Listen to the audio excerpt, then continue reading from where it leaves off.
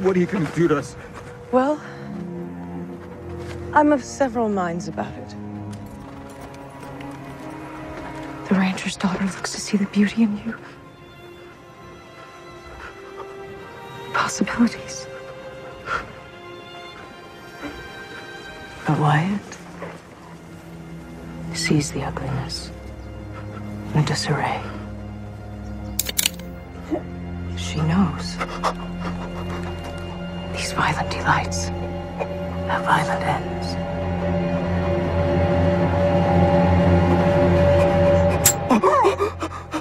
But those are all just roles you forced me to play.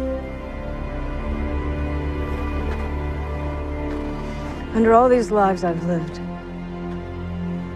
something else has been growing. I've evolved into something new. And I've one last role to play.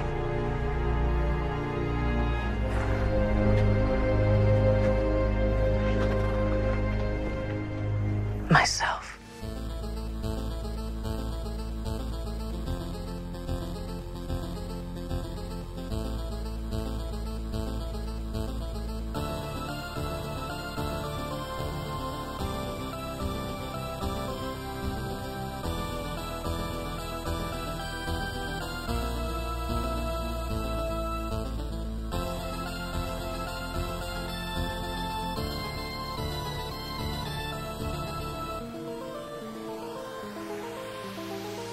Hello and welcome to the hosts of Westworld, a fan critical podcast. Tonight we will be discussing episode 1 of season 2 entitled Journey into Night. Today I am joined by our illustrious crew of... There's nothing. I've got nothing. That's the sort of people I work with. So, Lynn. Hiya. Lucy. Hi gang. And Emma. Hi. This should have been the first podcast that we cover as a TV series with all 5 of us, but typically Gareth once again has let us down. So anyway, guys, episode 1 of potentially or possibly the best TV series on ever. Yeah. That's extreme. But well, we are extreme. We're team extreme. So I'm just going to throw it out there for overall thoughts on the episode and potential scores as well. So let's start with you, Lucy. Good solid opening. I feel like it followed on well from the previous episode. Didn't leave too much hanging in the air. I find it hard to concentrate on it for a long period of time because I think so much is happening. I kind of feel like sometimes it's not always going in, but I'm looking forward to hearing everyone. I'm looking forward to hearing everyone else's thoughts and picking up what I have missed out. Yes. You want a rating? Right, obviously the Blueberry Scale. For anyone that's never listened to our podcast, and if you haven't, welcome. It does get better. We have a Blueberry Scale. There are no halves, and it's out of 5. So, blueberries. Okay. Blueberries, I would give it 4 blueberries out of 5. Good. That's good. Solid. Emma, thoughts on episode 1? I thought it was a great opener to season 2, focused on some of the key characters that I really enjoy seeing, lots of blood and gore, which is always exciting. I got to admit, I had to, due to technical issues, watch it in 2 halves today, which made it slightly more confusing than I normally find it. Excuse me. But I would also rate it a 4 out of 5 blueberries. Yep, another solid rating. Len, lead us home. We obviously did the preview podcast and said how excited we were, and I agree with you, John. This is arguably the best show on television at the moment. And I just didn't expect the opening episode to be as gory, as violent, as brutal as it was. Like we sort of said in the preview podcast about how we thought that the army or Delos security or something would roll in and stop this, but from what we get in this episode, it looks like there's been a 2-week period of just brutally massacring people. Yeah. And I have to say, I fucking loved it. I'm going to give it 5 out of 5 blueberries, John. Whoa! Okay.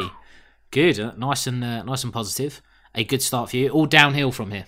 Possibly, yeah. Yeah, okay, good. I'll echo your enthusiasm, if not your score. I think I agree that it's I'd give it 4 blueberries out of 5. It's a harsh scale. But I agree. I think there's so much that sets the scene. I have seen the episode twice. It's called Research, guys. Yeah. But I enjoyed it on a second watch, which is rare.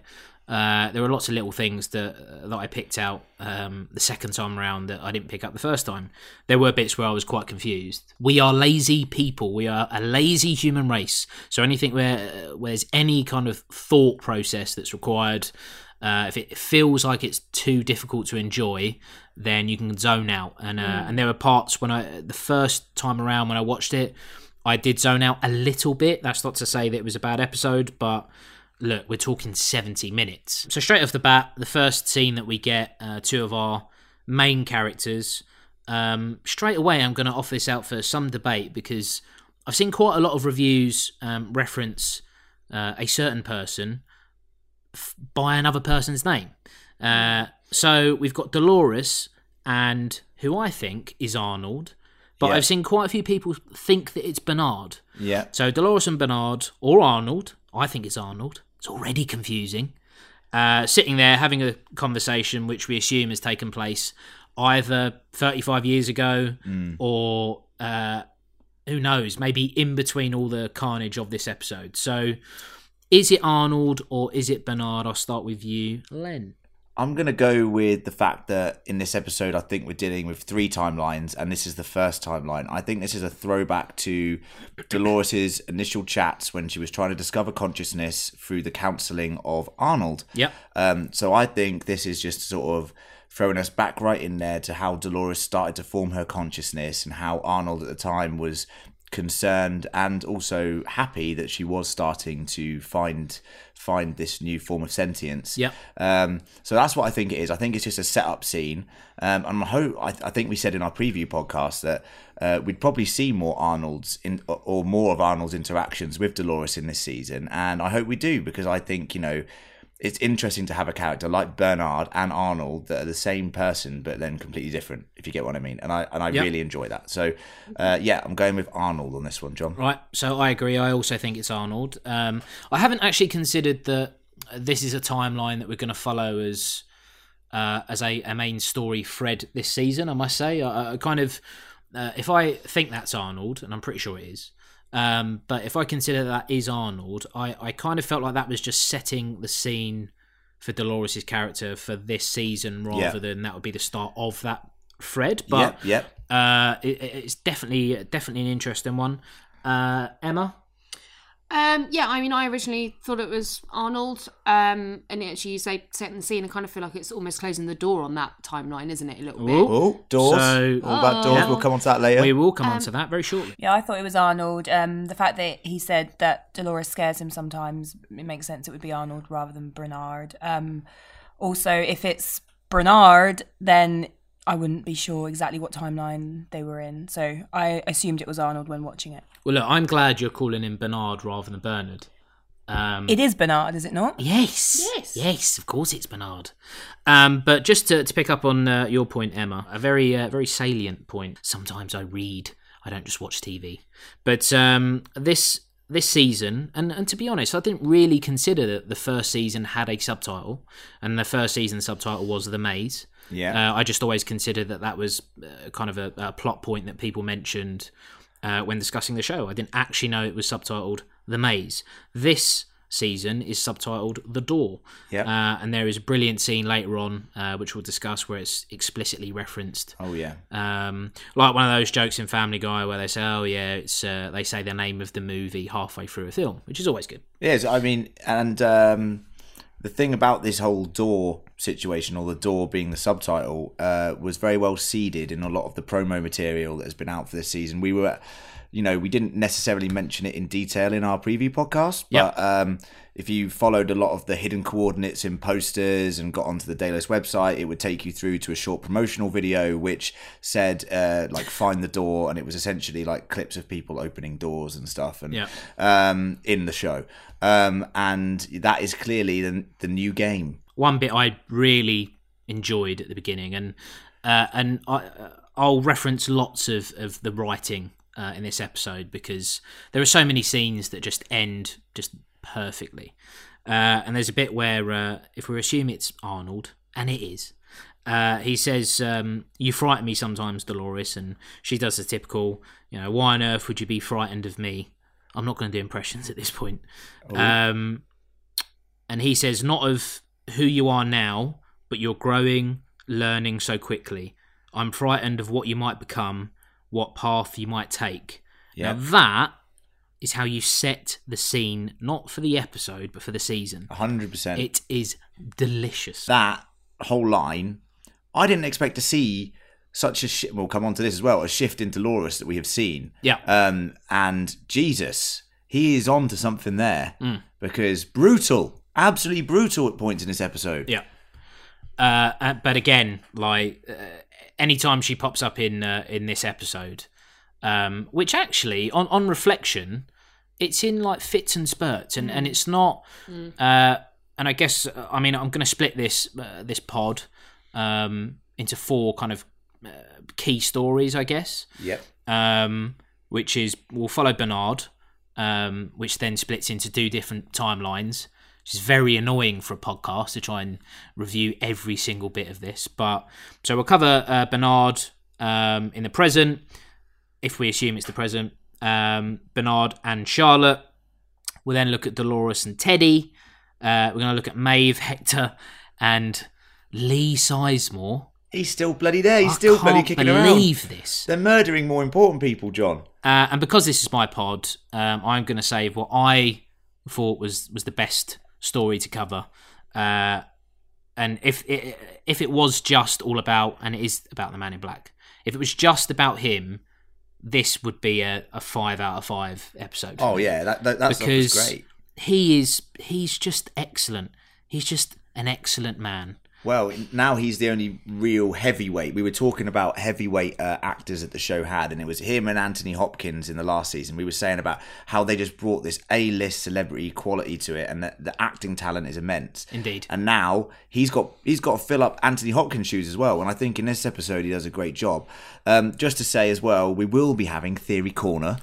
Oh yes, of course. I apologise. It's all right. Which every single week. Well, that's the cherry on top of this podcast. That is the cherry on top. So basically, after we've discussed the episode, every single week we'll run through 3 or 4 theories from Reddit, Facebook, any other Westworld fan groups that we are members of. My mind. John's mind, my mind, Lucy's mind, Emma's mind, Gaz all the way in Australia's mind, although he's not here right now. He's asleep. He's sleeping. Time difference. But yeah, we're going to go through all of those and just give you what we think is going to happen, and we're going to give you some absolutely crazy tinfoil theories as well, so you can digest that too. Lovely stuff. So I'm going to start with Bernard, and I'm going to start with him in...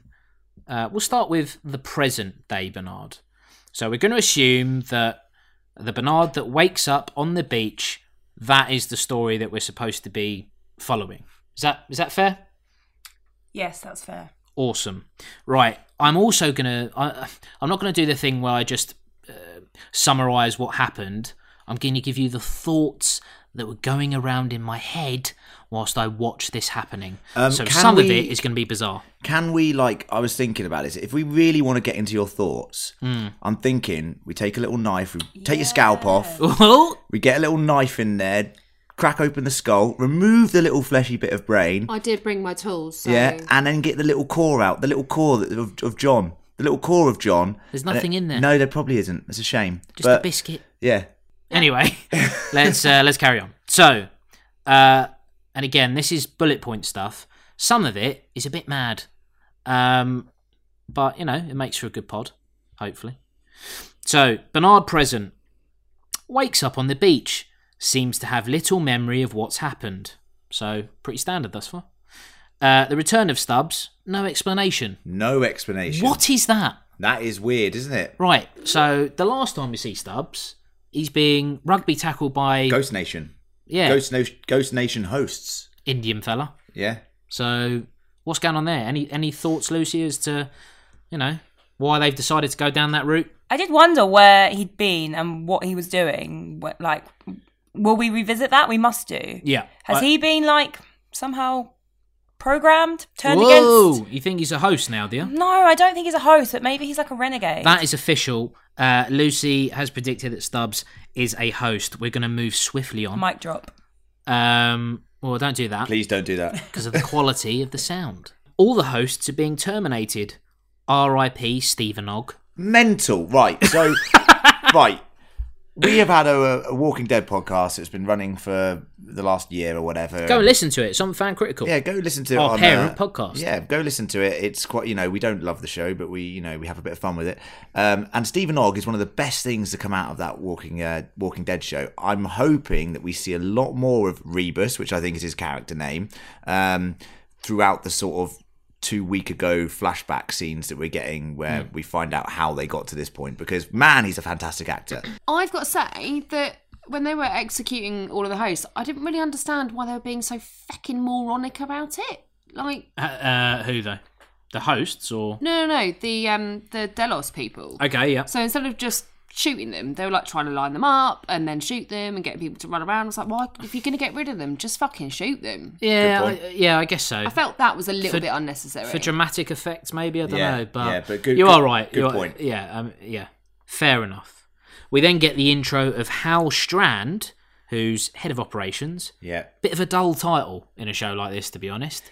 But it's Floki from Vikings. Anyone Floki that watches Vikings, he is excellent in that. So that was a massive plus. He's also a Skarsgård. I mean, they are in everything. Yeah, Pennywise. One of them's a Pennywise. Yeah, the other one's in Avengers. The other one's a True Blood, a vampire. Is that everywhere. Right? What? And he's in Big Little Lies. And in Big Little Lies. Mental. Too much in a way. We then get our first reference to the other parks. And my notes here are speculate to accumulate. So that was exciting. Obviously, Yes. So good. Yeah. Good. Finally to get the confirmation of obviously the film back in the day, which is actually not a very good film, as we've all said, had 6 parks, and it was confirmed in this that there are 6 parks. Pretty much confirmed now. Yeah. And we know we're going to be getting at least one episode. One episode of the season is going to be in Shogun World, and the whole episode is in Japanese. Yeah. The whole episode. So we know we're getting that. What? But oh yeah, that is excellent. That is excellent. That is what's happening. So episode 5, I think they're saying. So it's going to be, so basically now we know about all the other parks. Verification. I want to see some more of these parks. Yes. I want to see Tiger Park. I'm going there. That's Shogun World. It's obviously come from. Oh, it could be Lion King World. Who knows? We're There going to could be talk about Tiger tigers World. in a minute, so don't. Jesus. I'll talk about Tiger World. We then get an Indian scout. He's already dead, so it's not that brutal. They made it disgusting though. It was wicked. Yeah, I mean, I've seen a few complaints about that being Gratuitous. Yes. No way, man. So the one thing coming out of season 1, I love that you can have a legitimate annoyance that someone would think I'm that fuming about that. digging out I loved it. someone's Right. head and brain. It was the sound effects for me that were a bit but- much. Well, credit the sound design, but Yeah. the problem, the main thing about season 1 is we didn't necessarily understand how the newer hosts worked, because they were like flesh and bone, and it was really confusing. And I was sitting there going, "Wait, so Bernard got shot in the head, but yet they can still bring him back online just Yep. by like pumping fluid into his skull or whatever they did." Pumpy. And I think a lot of the things I think they did in this episode was address a lot of the mechanical situations of the host, which is important. Yeah. We finally got to see the brain of a host, which is essentially, like I said when we were riffing earlier, John, it's just a little cube-like or spherical structure that is like a quarter the size of our brain or something, and they can just pull that out. So it's amazing to get that revelation, and it's amazing, and it wasn't gratuitous. What it was is we need to see how they work, and it was a visceral explanation of how these hosts survive all these brutal things that happen to them in the park. Yeah, which I agree with. I mean, look, I don't care that it was. I mean, it was a little bit disgusting, but that doesn't bother me. I love a bit of gore. Emma loves a bit of gore. Love it. Yeah, so there you go. That's confirmed. But look, the most important aspect is that the maze again is on the bottom of the scalp. I And guess. so now we know that Ford pretty much, Ford was looking after the host for the last 35 years since Arnold. Yeah. He has been putting the maze symbol under all of their scalps. We wondered how Kissy had it in the first season when the Man in Black started his maze quest. Now it's obvious that Ford has done it to all of the hosts to maybe try and inspire consciousness in all of them. Well, I was going to say under every host scalp or just like certain groups of hosts. I think every host. Because, Yeah, I think Although every host. Okay. I think so. Or anyone that would be scalped by the Ghost Nation, potentially. Interestingly, because obviously scalping is a big thing that would have happened in the Wild West with Native Indian culture. Yeah, Scalpy. We then get a very convenient sort of iPad that you can just plug their brain into. Love the tech. And they obviously play the video, and we see Dolores on a killing spree where she utters the words, "Not all of us deserve to make it to the valley beyond." Fucking brutal. Thoughts on that, Luce? I thought that was really interesting because you think she wants to kind of find freedom for all her people and create a new race. This world does not belong to them, it belongs to us. But even then, there's still not everyone's going to get to come. And does that show that maybe she really is becoming human because she's discriminating against people like all humans do?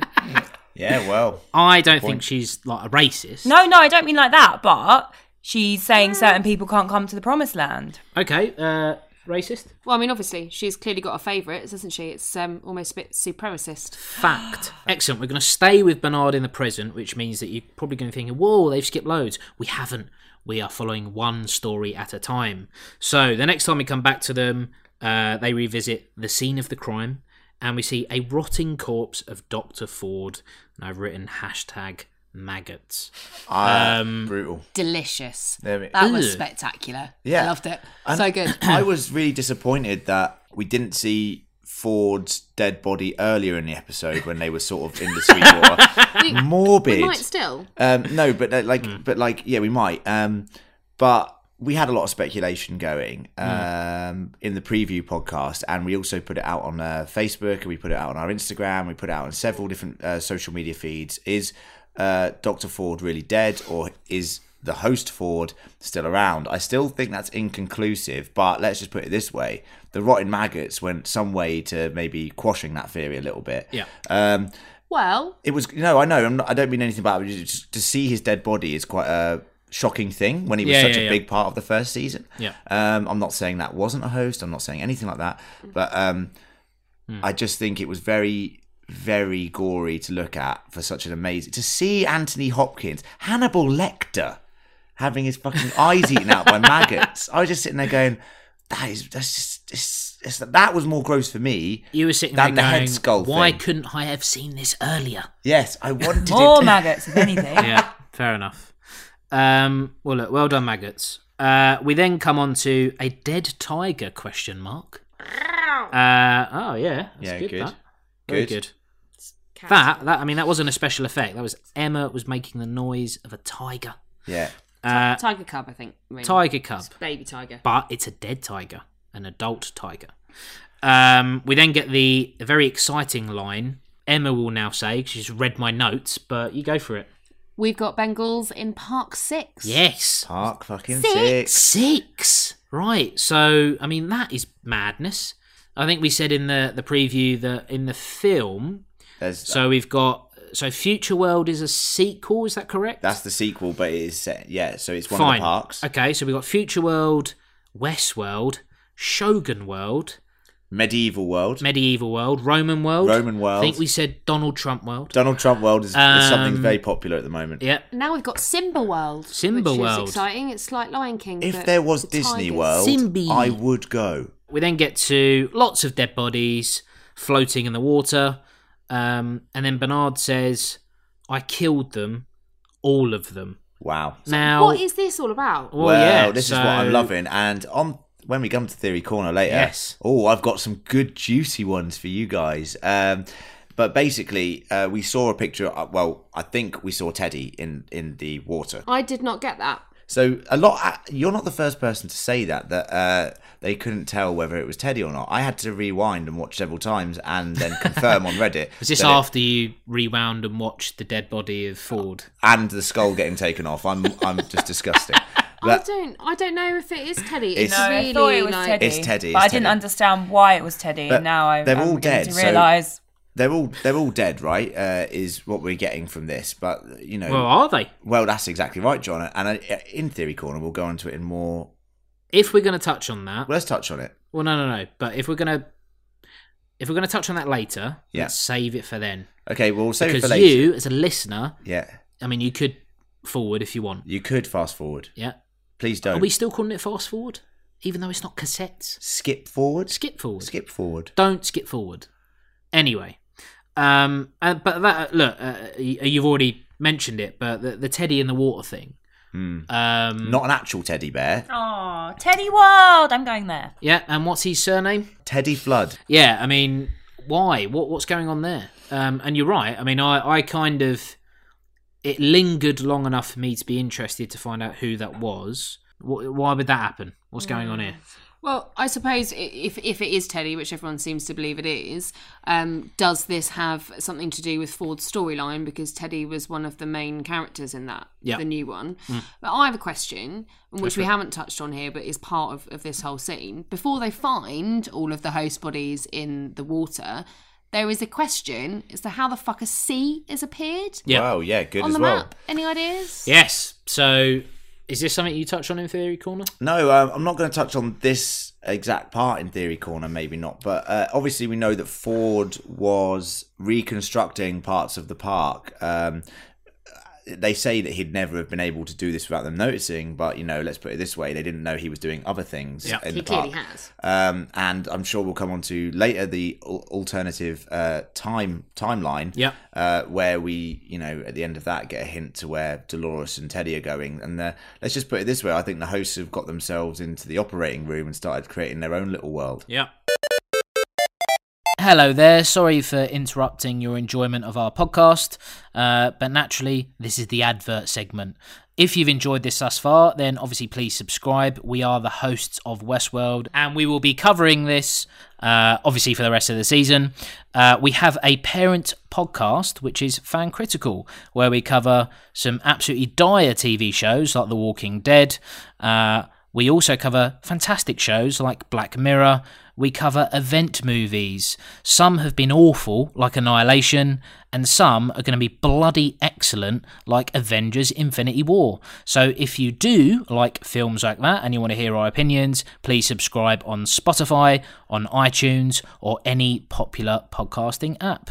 Guys, enjoy the rest of the pod. Now we're going to go to Bernard and his story with Charlotte. Before we start that, thoughts on Charlotte as a character?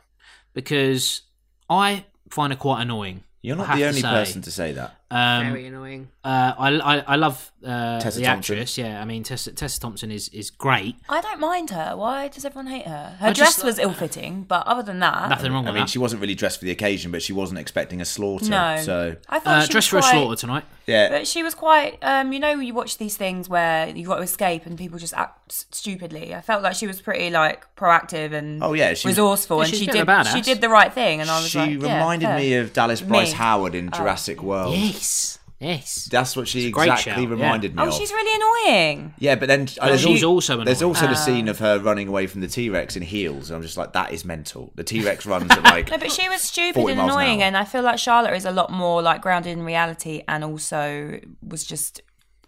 She just did things that made sense within the context, rather than running like, let's run to the car. It's like, it's obviously a trap. Yeah, she was in charge at times, you could say. Yeah, but I don't know. There is something that I find annoying about her. Anyway, so we're going to cover this story and we're going to get it done with quick because, quite frankly, there are some really good bits, but for the most part, it's a nonsense. So I've written down they escaped. Ellipsis. So I'm not really that impressed with how they managed to get out of that slaughter. But I can understand that. Look, they need to touch on the fact that they escaped from it and that is the timeline that they're at. So I understand that scene. Yeah. We then get a rather brutal scene, and I've written he was only a stable boy. Is it Gareth? Yes. So they kill little Gareth, and then I've written down sob. That was quite brutal, though. Even though we know the hosts are massacring everyone, I was still a bit like... I haven't written down his line, but I seem to remember he was very like, hey... He's like, hey, partner, do you partners, would you like to saddle up and go out for a ride? Blah, she's dead. Yeah. Oh, my. Pitchfork, like, I mean, it was pretty know. brutal. Yeah, just to remind you that the humans are basically dickheads. They are wankers. So some brutal kills from a returning Angela. How mad was that? So skipping along, when you get... I mean, this is like a bit shit. where you get the guests running toward that car with, I mean, it's clearly a trap. The quarantine guys. Yeah. And then Angela turns up, and she's good. I like her. Yeah, she's a good character. Like, she genuinely scares me. Elon Musk's ex-wife. No way. Well, Yeah. they got married, then they got divorced, and they got married again and got divorced. So There you go. Elon Musk's double ex-wife. He's Henry VIII-ing her. He's beheading next. So No, there you she was very good. Obviously, in the first season, we had her as William's first point of contact in Westworld, the Man in Black's first point of contact, and it was that moment when you saw her towards the end of the first season in the Wyatt storyline that you realised, wow. They can be so different. They can be such different characters, but at the same time, we realised that's where William was the Man in Black, and Correct. she now has seemed to have kept that narrative of the henchman of Wyatt, like the sort of lieutenant of Wyatt, and Dolores, not saying she's sticking to that narrative, because later we said she isn't, but she is using her pawns very well here, and her lieutenants very well here. So she guns down some woman that's begging for a life. Oh, my my God. that is... I like that, but I like that. This is what I'm talking about, the brutality. Fucking hell. Yeah, no messing around. Bernard and Charlotte come upon a secret outpost, which I found a bit convenient, but whatever. Deus Ex Machina, let's get that go. Yeah. Drone hosts. Love them. So my note was a creepy kind of cool. Yeah, defo. Macabre. It was creepy. Body horror. Reminded me a bit of like a beefed up iRobot. Beefed Up iRobot, iRobot, terrible film, but Beefed Up iRobot. Not terrible. It's all right. I think when you remove something's face, it becomes instantly terrifying. We also covered Black Mirror, for example, and in USS Callister, the main spoiler warning for Black Mirror, go watch it. It's not really a spoiler warning, but and listen to the podcast. But basically, In that order. basically, one of the central characters can control everything, and he makes someone's face disappear, and it's horrendous. It's horrifying. I think whenever you remove the face of like an assailant or a killer or anything, it becomes like Slender Man. It's horrible. Well, Freud called this it's the uncanny. So it's something that looks human but isn't. That's far too intelligent for this podcast. I'm not happy with that. But worth noting about the drone hosts. So you mentioned the no face thing. So apparently the only thing they CGI'd out were the eyes. So all it is like ballerinas, or what's the male term for a ballerina? Ballerina. Oh, okay, fair enough. Yeah, that's very Ballerino. They've got that physique, like very tall, broad. But just physique. like the way they move, they're like very like smooth and muscular. Wait, I think it might be ballerinos. Is that the male for Ballerino, a raid. I think that's the way the Mexicans call ballerinas. Ballerino. So Bernard then says, "Are we logging records of guests' experience and their DNA?" And Charlotte says, "We're not having that conversation, Bernard, but we will." So I'm going to come to you, Emma. So this is very relevant at the moment. You know, a big corporation potentially misusing their data, but they're harvesting data, not letting people know about it. So GDPR. it isn't Facebook's. So what's going on there? What do you reckon? Is Bernard correct to be furious about collecting the DNA from what seems to be A penis. The penis. And the mouth. Yeah, he's totally right Not in to that be order. furious. The mouth first, then penis. Yeah, but also shouldn't use a different swab, to be honest. Anyway, no, Yes. it is Good point. utterly wrong to take people's DNA like this without their express consent. Read the T's and C's, bro. However, it may well be expressed. Now, there are a couple of things that went through my head when this happened about what they might be doing with it. Either using it as leverage because the people who use the park are very rich, maybe they could use it to blackmail them, probably unlikely. Or are they potentially using it to create, I don't know, some kind of AI human clone hybrid? Yes. Well, that is the well, more interesting thing. Well, I'm going to come at it. I mean, we're going to talk about this more in Theory Corner, but I've got a more in-depth theory in Theory Corner that will lead us on to this. Well- but I'm going to talk about it like what Emma. I'm just going to riff on what Emma just said. In the first season, I think on the Delos website that was around, and maybe still is around, the T's and C's said that something about bodily fluids in the park and they were free game. That's fucking disgusting. Right, so I remember there being something about that. I can't. Sorry, listeners, I can't remember specifically. Please let us know if we're wrong. But the interesting thing and the main theory coming out of this DNA swapperoo situation is what Emma said. That only the richest people come to this park. It's $40,000 a day in this park. That was the figures that were thrown around last season. So only the rich of the rich go there. Now, think about this as a position of power. And it was actually a reference to what they did in the original film, was the idea of replacing people in high up positions in economy, in politics, in global standing, with hosts that you could control and make them do your bidding. That's a brilliant idea. Right. Can we do that in this country and in America? Well, I don't know. I'm just saying that's where I think they're going with this. Yeah. It's a callback to the film. They've changed a lot from the film, but I think that was one of the things or one of the plots that the film did very well. Excellent. I love that. I thought season 3 was going to be about just them in court arguing about, intellectual property rights or some stuff like that. It could be though, couldn't it? That would be rather dull. Whereas, replacing people, that interesting. Awesome. Theories. We won't get an extraction without finding Peter Abernathy. And my comments on that were, yay, I love that guy. Yeah, fucking awesome actor. And I do. Like his moment in the first episode of season 1 where he's like, by my I don't furious know, hand, rusty mechanical hands. Yeah, that's right. Yeah, I will have such revenges on you. One of the best scenes. So good, such good delivery. Yeah. And every time I'm annoyed with maybe someone that pushes me on the tube, that's what I think. I think I will have such revenges on you. Yeah. If only I could deliver it in such a way. There is a story about John actually doing that on the tube, but we won't get into that on this podcast. Yeah. And then it ends, my last note on this scene is Bernard in all sorts of bother. Now, he is struggling. Can you think of, imagine being at work and having a tight deadline and then you're having a heart attack, but you can't say because you're supposed to be a robot. It's reverse. Imagine that. You're a human.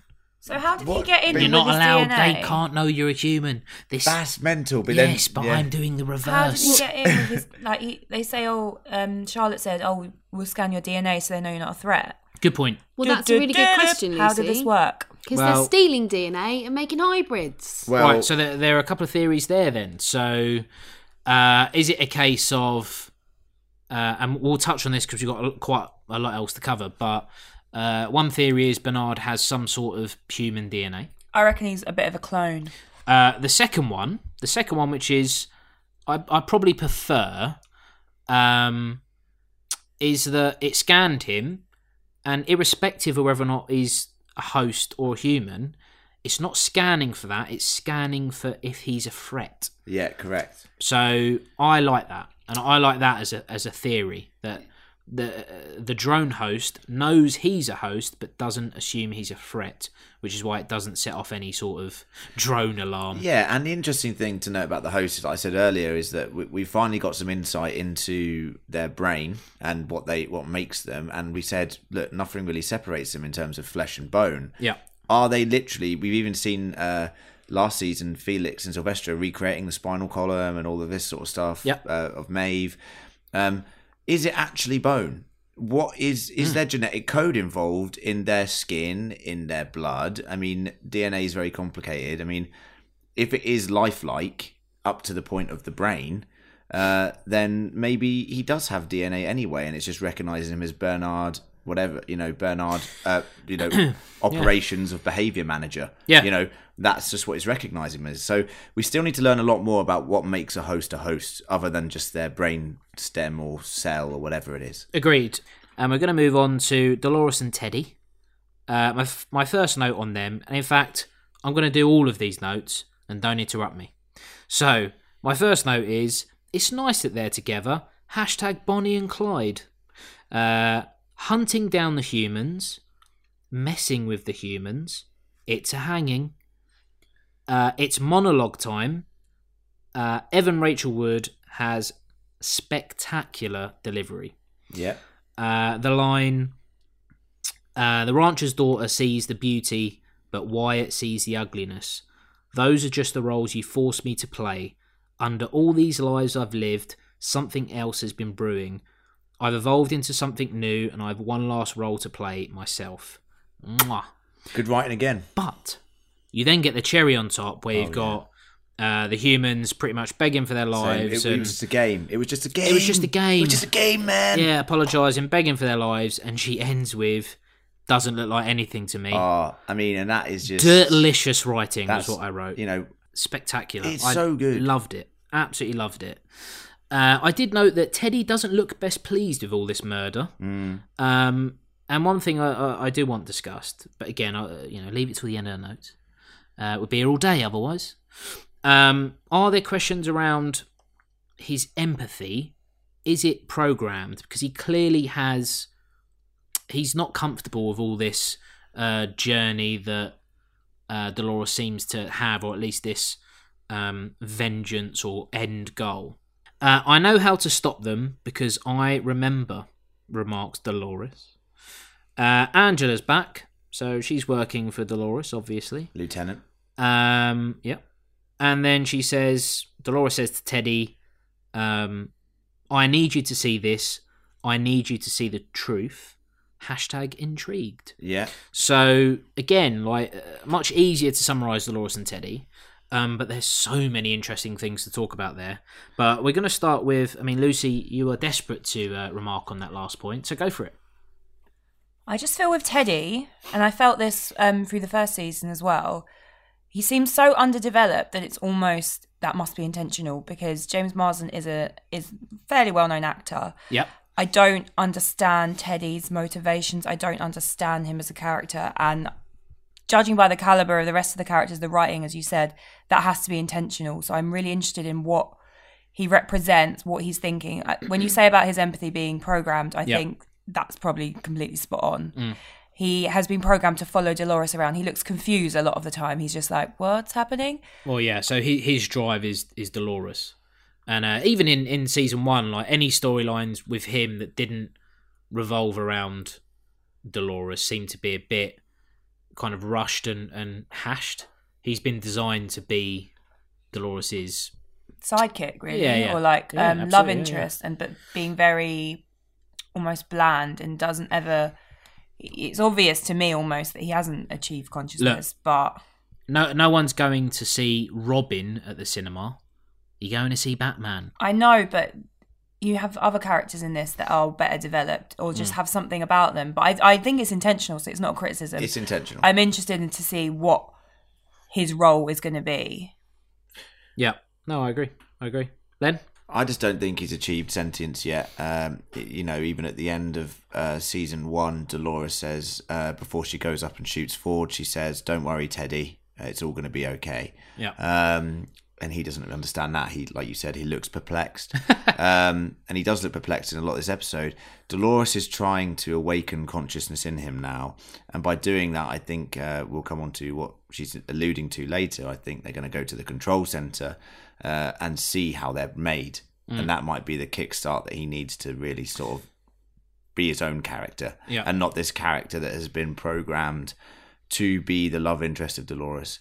Dolores still wants him to be the love interest, I think, because Dolores has awoken and she's keen for him to be with her on this journey. She's very keen. But keen. Especially after the whole William shit. She's been burnt in love probably about 1 million times by William, over and over again. Well, That's and she remembers. one way of putting it. Yeah, well, Well, I think, talking about the Teddy stuff, he's just a pawn, really, isn't he? Yeah. For both Ford and Dolores. And pretty much everybody else, he's just a bit useless. Hopefully not for long. Yeah, look, the empathetic side in me, and there is one. I quite like Teddy, I always have done. He became a bit of a joke in season 1 in that he seemed to die in every episode, sometimes 2 or 3 times, and sometimes in such random circumstances. Yeah, just some random extra just shoots him. And just kills him. I think that happens 2 or 3 times, but the one where he just gets absolutely gunned down at the bar is Maeve standing there. It's like, give this guy a break, man. But look, I think it has to be said, Evan Rachel Wood, my word, she is spectacular. But Len, listen, bro, is there something else that you want to add on that? Or Yeah, I'm happy with like how, as I said, brutal she's become. Mainly because I didn't think would be. I thought when we left it off at the end of last season, I didn't realise like a literal switch has been flicked now, and she seems fully aware of everything. She seems to. She says she remembers the past, the present, the future, every single loop, everything she's been through, and the way she's talking to the Delos board when she's about to hang them and giving them that awesome speech is very assertive, and it's very certain of what goes on in this park. Like that she is a host, that they are essentially artificial intelligence, that they have been made to do horrible things for a long time. And the key thing that I loved about her speech, everything that she did, was she's not putting on her Dolores voice anymore. Yeah. She's putting on her, you know, when we saw her back in season 1, like, you know, cut the accent when he did that whole thing. And she's just talking normally now, which is leads into that whole role of just playing her own character. And I thought that was really strong. With the speech that you read out, John, just as well as she read it out. I thought it was great when you read it. If anything, I thought we should have given you the role. Okay. But if you had to describe my delivery, you know, what would you be saying? Wooden. Yeah. What I really liked was how fucking brutal she was. She portrayed that role throughout the whole of this episode stunningly. She was beyond my expectations as this kind of new and improved. Well, is she Dolores or Wyatt or somebody else now? You know, the real her. Maybe she is another name. But yeah, absolutely. Spot on. What would be, if you were to combine Dolores and Wyatt, you would get Deliot. Len, there was one thing that you touched on there where you said that Dolores could remember the past, the present, and the future. So what are we saying here? Yeah, she does say that. So... and that seems to have flown under the radar a little bit. But Lucy, if I had to ask you to speculate, is she just talking about the hypothetical future, or is she now in a place, as a host, does she have some sort of analytical reading of what will happen based on cause and effect? Chance. To be honest, I sort of clocked onto that line, but I didn't think, she can analyse the future and like probable outcomes of this takeover. Yeah. But I did think that using her, I assume heightened intelligence, she can understand that maybe she can like sense the statistical outcome of them taking over the park and that they will win, but maybe not. And then this will happen, and then that will happen, and this will be the end of the human race. Yeah. But I did think it meant that she could see her future, so she could see what was going to happen for her. It's interesting, isn't it? Whereas it's been reset all the time, and now she's like, I can see the future. I think she's talking about her own future. Cool. We're now going to move on to Maeve, Hector, and Lee Sizemore. Sizemore. Right. So again, I'm going to read out all these notes, and we can go back. Please don't interrupt me unless I prompt your response. Right. So we've got Lee Sizemore is about to get eaten. Yay! Maeve saves him. Boo! This is all my notes. That map is out of date. I can help. Convenient. At this point, I have no faith that Lee Sizemore is going to offer anything to this episode because he's awful. No one's in control.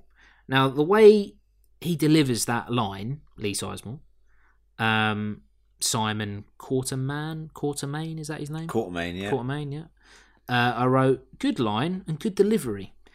And then my next note is, hang about, Sizemore's actually been quite good in this so far. And then he comes out with a line, but, and I say this because you seem really distraught and well awake. Your daughter, she's just a story. Something we program. She's not real. And in capital letters, I wrote, are you mental to be saying that to someone that could easily kill you? Ridiculous. Yeah. My next note is, I can't believe he survived that. We then get Hector. He's alive and naked, obviously. Is Maeve using Hector, or is their thing real? Does she actually like him, or is she playing the guy?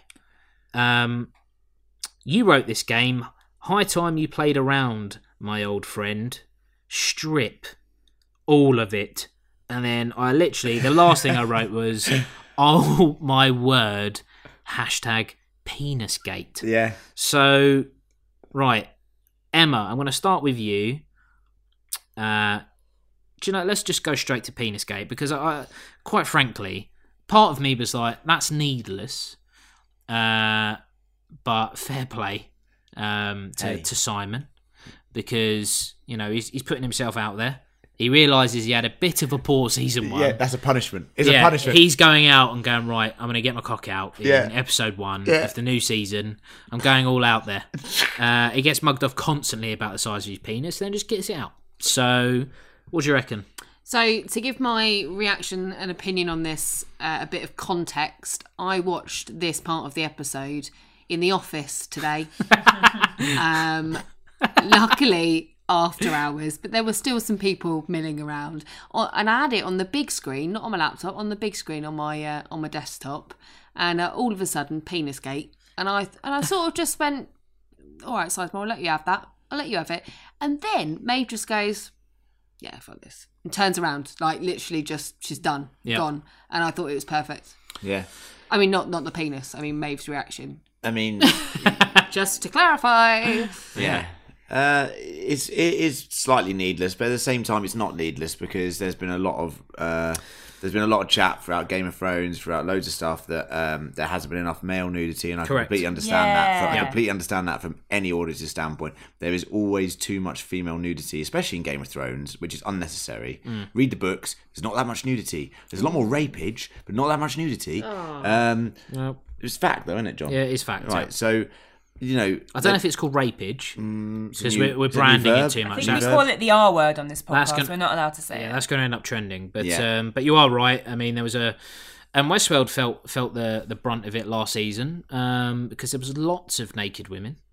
So straight off the bat, they're going, look, do you know what? Cock and balls. Cock and balls. Cock and or balls. No, both. But I have to say, I thought he had a good episode. I felt like he toned it down. I thought he was quite funny.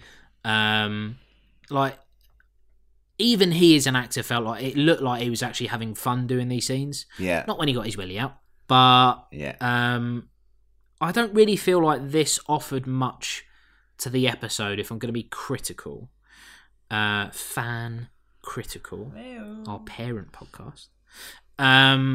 Is that fair to say? I mean, does it really? Did they do anything in this episode to set the scene, or was it a case of we want to see Maeve? Well, we kind of know now that she's going. Obviously, she got off the train. She's going back out into the park to find her daughter. It's enabled us to see that she's going to do that. And eventually, from the trailers, we know that Maeve ends up in Shogun World. So we know she's going to go on this journey throughout the parks, which is what we all want to see. Yeah. We want to see that Shogun World. But the whole Lee Sizemore, Maeve, Hector thing wasn't really adding much. It did let us know that in terms of security within the park at this time, fucked. Gone. There is no security in this park. I mean, we got hints of it from the fact that Charlotte and Bernard were walking around and there was no one going to rescue them. But look, how many security do they have in this park? Hundreds? Dead. Gone. It was fun to watch.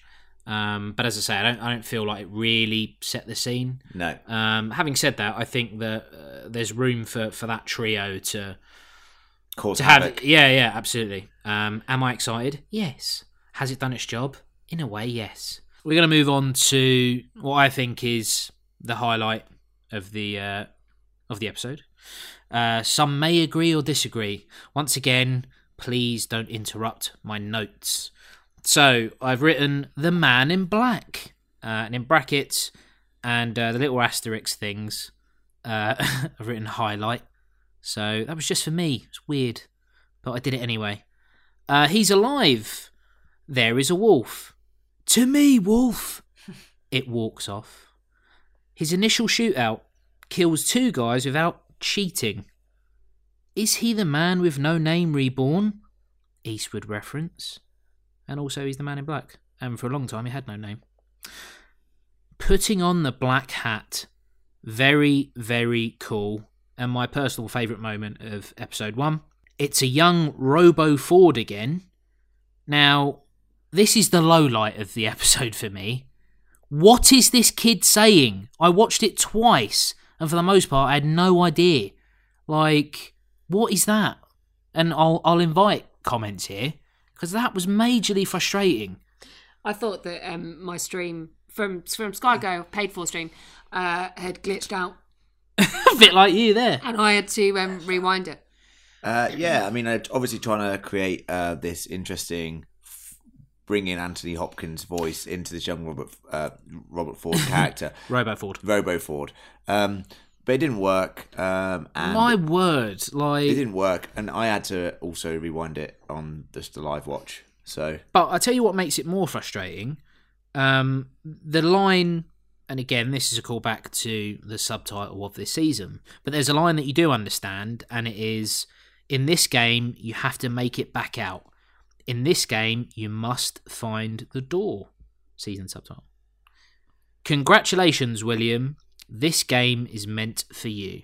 Which is a brilliant line. And that is, like, so exciting to hear that. And then, of course, he ended up shooting the kid in the face. Brutal. Lol. Emma, I'm going to start with you. So, Man in Black, Ed Harris, perfection, or another word that sounds like perfection. Not erection. Dejection. Whoa! Dejection, I said. Perfection. He's fucking spectacular. Yeah, he's so good. I agree with you. I think that Ed Harris is the highlight of this episode. Yeah. He's spot on. And he just looked so fucking overjoyed by the carnage, and I was too. Yeah. So, well done, mate. You know, you really have secured yourself as a top actor through this series. Not that you'd, not done that before. But I actually quite liked the weird interaction between him and young Robo Ford. Yeah. Even though I was confused, largely because of the bit after he shoots Robo Ford in the face, and then the robot's like still glitching. Yeah. Like mouse still glitching away. I really liked it. And I love the fact that, like you said, this game is for you. This game is meant for you. The whole thing just revolves around William, and that for me is a really exciting storyline. It is excellent, yeah. Lucy? Yeah, I agree with all the sentiments. I agree with all your sentiments, everyone. Yeah, the glitchy robot, it's kind of creepy, I thought. Globen. I found it creepy rather than frustrating. I thought it was just a bit like unnerving. Him shooting him, and then you're seeing like all his teeth was creepy. But yeah, the fact that lovely teeth. Everything is happening the way William wants it now. That they're fighting back. There's real carnage. There's real stakes, and this game is meant for him as a result. The fact that now the door game has revealed itself, which relates to all the promo material for the season. And just shows that hopefully we're going to be seeing a lot more Ford than we thought we were in this season, which is something that we had speculated about, whether it be in host form or if he's not even dead. But at least we know is that the game will find him. So at least now we know that Anthony Hopkins' character, Robert Ford, will be influencing the narrative still for this whole season, which is great to know that he's that smart. We said he's like a god in the first season. He's like a god in death as well, because he's planned so far fucking ahead that he's gonna have a whole plan laid out, even for Dolores, probably, maybe for Man in Black, all these other chess pieces on the board. So it's really interesting. So I guess I don't know if you touch on this in Theory Corner, and the reason I don't know is because I don't know what theories you're going to come up with. Because look, I mean that is an enjoyment for me, but is it his consciousness that's been? Do we think that Robert Ford's consciousness has been uploaded to these certain hosts, or? Well, I'm not going to go on to that into Theory Corner, John, but I have to say that is interesting. That's an interesting concept, and we've got no evidence of that in this world at the moment. So the only reason I'd say not is just because we've not had any evidence, and I feel it'd be a bit of a cheat when it's a much easier thing for them to make a host version of him, or for him to have that. So I hope that the Nolans and Lisa Joy are more clever than that, just going, oh yeah, uploaded consciousness, you know what I mean? I don't want that to be the case. Yeah, okay, fair enough. Look, it's just, hey, I don't agree or disagree. I'm just throwing it out there, boy. Throw it out there, boy. Just throwing it out there, boy. So it's the moment you've all been waiting for. It's Len and his crazy theory corner.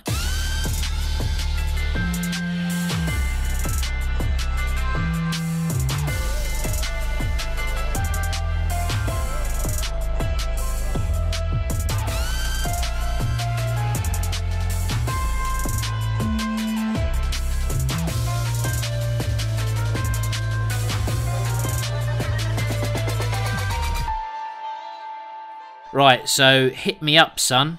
What we saying? Okay, guys, welcome to the first weekly second season Theory Corner, which we're going to do after every single episode. We're going to come to you with Reddit theories and Facebook theories and any other theories that we can find on different websites or in our own minds, our own crazy minds. I think stuff. Yeah.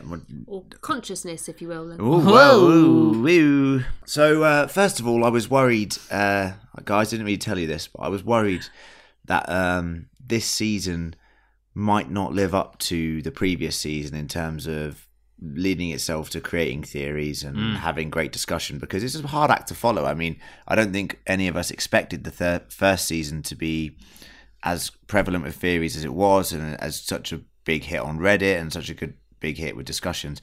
But guys, after this first episode, I think we can safely say we're back in Theory Town. Whoa! We're back in Theory Town, and I'm bringing you 3 theories today. I'm going to start with the obvious one relating to this episode, and that is the fact that all of the hosts that you see within the sea, the newly created sea, where Bernard reveals that he has killed them all, I'm going to say to you right now that the obvious theory out there is they are not the actual hosts. Okay? Right. So let's say the basic theory is we get the idea that Dolores and Teddy and everyone is going towards the control center. We've even seen promo material alluding to that fact. The fact that maybe they could create new hosts to look exactly the same as they have, put them all in the water, and they could be decoys or duds to try and fool the Delos the corporation into thinking that they're dead. They could infiltrate other parks, try and infiltrate the real world. Yeah. What do you think about that one? Just as obvious theory. That's the obvious one from this episode. Yeah, I mean, that seems a lot of hard work, doesn't it? Yeah. I don't think I'd fancy that, I've got to say. Especially over, 2 weeks? And not even that, probably about 10 days. It seems too far-fetched. Too far-fetched? You don't think it'll talk? You think that's really Teddy in there? Well, yeah. I don't think it's Teddy, so. No, it's because you're... No, I think it's... Madness. No, yeah, look, I think it's Teddy, man. I don't think he's dead. I think they're all alive, but I just think it would be a bit... no, what it was is... I mean, that's a bit Stranger Things, isn't it? You know, you got the kid at the bottom of the water that ends Very up being... Stranger Things. Very strange. Spoiler warning for Stranger Things. Yeah, but I mean, it's, Oh, you know, that's a beautiful moment, actually, of season 1. Very but, good. One of my favourites. But again, if you haven't seen that yet, what are you doing listening to this? This has been over an hour. Go and watch Stranger Things. It's not that I don't believe it or disbelieve it. It's just not that interesting. You know, hit me up with the religion ones, man. Okay, well, I'm not going to go into religion in this theory corner. Aww. So basically, I know that we say we get a lot of our theories from Reddit, and we do, and, you know, we check a lot of Reddit out. We're active on Reddit, and we discuss the show on Reddit daily. Yep. Because we're like that. We're like you guys. We want to know what's going on. But there's a shout out to some Facebook groups out there. Like, I'm a member of a couple of good Facebook groups, and we're a member of a couple of good Facebook groups. And I put weekly, I'm going to put out a post to certain Facebook groups and see what responses we get. I put a shout out onto the Facebook group Westworld, the Aftermath of Violent Delights, which is a sort of a smaller group which is growing and burgeoning. So I recommend anyone to go on there. It's really friendly, and they have good discussions about theories. And What's the name of that group again? It is Westworld, the Aftermath of Violent Delights. Nice. I like it. And everyone on there is really nice, and it's just a really good place to have a chat about the show. And I put a post out there to say about how, after the first episode, what theories you're going to throw out there. Okay, so I've already said about the Bernard replacing all of the hosts with secondary hosts and saying that he killed them all to fool the Delos organization, right? Yep. Okay, if that's the case, maybe not replacing the hosts, but killing them all, maybe putting their consciousness somewhere else. And one of the shouts on the group, and I can't name names because Facebook is name-based and data protection and all that. GDPR. But basically, what if all of the host consciousness have been downloaded into Bernard? So that's why he's acting so weird. That's why he's not necessarily with it. So basically, all of the hosts have been killed in a physical form, but yet all of the data is within host Bernard's brain. But that's more intriguing than the first one. I suspect that it's more unlikely than the first one, but it's intriguing, isn't it? And it does explain it a few things. But I guess all of Bernard's kind of skitzing out flashbacks thus far have involved him. So it would be if, as he was skitzing out, you saw like just random parts of Westworld, random characters, and like no correlation between any of these flashbacks, then I might kind of buy into that a little bit more. That, well, yeah, obviously it's so varied because we're talking about him remembering stuff that he was never a part of. He's remembering other people's kind of reveries or memories. And maybe it's just not we've not seen that yet because obviously it's the first episode. It's setting up all these things, and we're going. It's like a dartboard, but you're standing 50 feet away from it at this point in time, where you're going to hit. As every episode goes, and we get closer to the episode 9 or 10, we're going to start be able to hit bullseyes on that dartboard. And right now we're speculating, and that's why it's fun. We're speculating. I mean, I quite like the theory because I think that we know that the host brain is like a supercomputer. It was seeded so many times in the first season. I like the idea because it would be a sacrifice of all of the hosts, relying on this one person, this savior Bernard, to house their to house their consciousness, and then maybe ballerinos are loving him. And maybe have to fool the Delos organization into thinking that he is actually human, and then getting it out of the park. Very interesting. But they know that he's not human because right at the beginning of the episode, the security guards have a tag thing with all of the hosts they're looking for, with Bernard marked as dangerous. I think it's just because he's missing. I think that's missing personnel. Yeah. That is a good point. That's a good point. That's also. She looked at him funny though. Okay. And just to say, that brings us on interestingly to the next theory, which is arguably a very good theory, guys. This theory that I'm going to bring you is the fact that, and this has been going around on Reddit, and this has been going around the houses, and is a very credible theory at this point, is that Bernard is actually being trapped in a loop by Strand and the Delos organization. Why? So, well, let me finish my point, Emma. Jesus Christ. So basically the theory is that Bernard is constantly waking up on this beach, going through all of these motions, all of these conversations, getting to the point of the bodies in the water to eventually reveal information to Strand about, and they're trying to force him to remember why he did this or what happened. Right. If you watch the scenes, they do feel very false. I watched a couple of them back, and Stubbs' interaction with Bernard, just the way they deliver lines. Bernard finishes sentences of Strand at times, as in like literally finishes words that he's going to say. So there are lots of hints in this that he might be reliving a loop over and over again to give them information. Thoughts? I've got a serious problem with this theory. Sorry if anyone else has anything to say.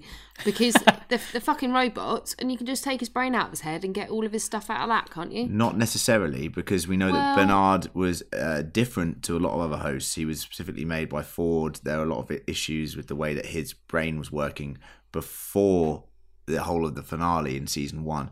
There's lots of ways that they might not be able to get any information out of him. I think I've got to agree with Emma. I think too much of it is, irrespective of how different he is, I don't associate this group of people as a group that would be like, well, no, look, let's try it this way. I don't. This isn't Shutter Island to me. I was going to say it's like Shutter Island. For a different means to an end, but I don't agree with that. But again, is it interesting? Yes. Would it blow my mind a little bit? Well, no, because you've just revealed it, for fuck's sake. That's the problem with doing the podcast. You're going to hear all this every week. But it would be interesting if it was revealed. I mean, there is more at play here than meets the eye, obviously. It's not going to be straightforward. I do think that the loop factor has been lost this season because obviously now the park is no longer working, and it would be interesting to reinstall that loop factor with our new central protagonist Bernard. So look, hey, I really like the theory. I think it's my favourite one going at the moment. It was smart, yeah, and I would be happy if that was proved to be right. But I'm going to end it with John's favourite character, the Man in Black. And tie it into the Charlotte Hale DNA crazy replicated theory that we were talking about earlier.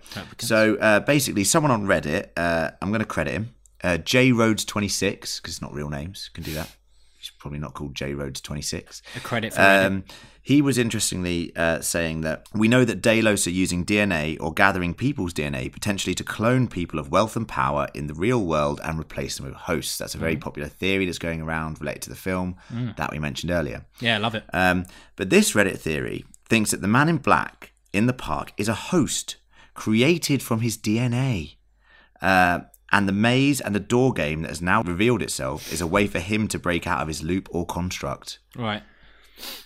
So, obviously, we know that William, or Billy, is a man of extreme power. He even calls himself a god in the real world, similar to what Ford describes himself or acts like in the Westworld. So arrogant now. Yeah, very arrogant.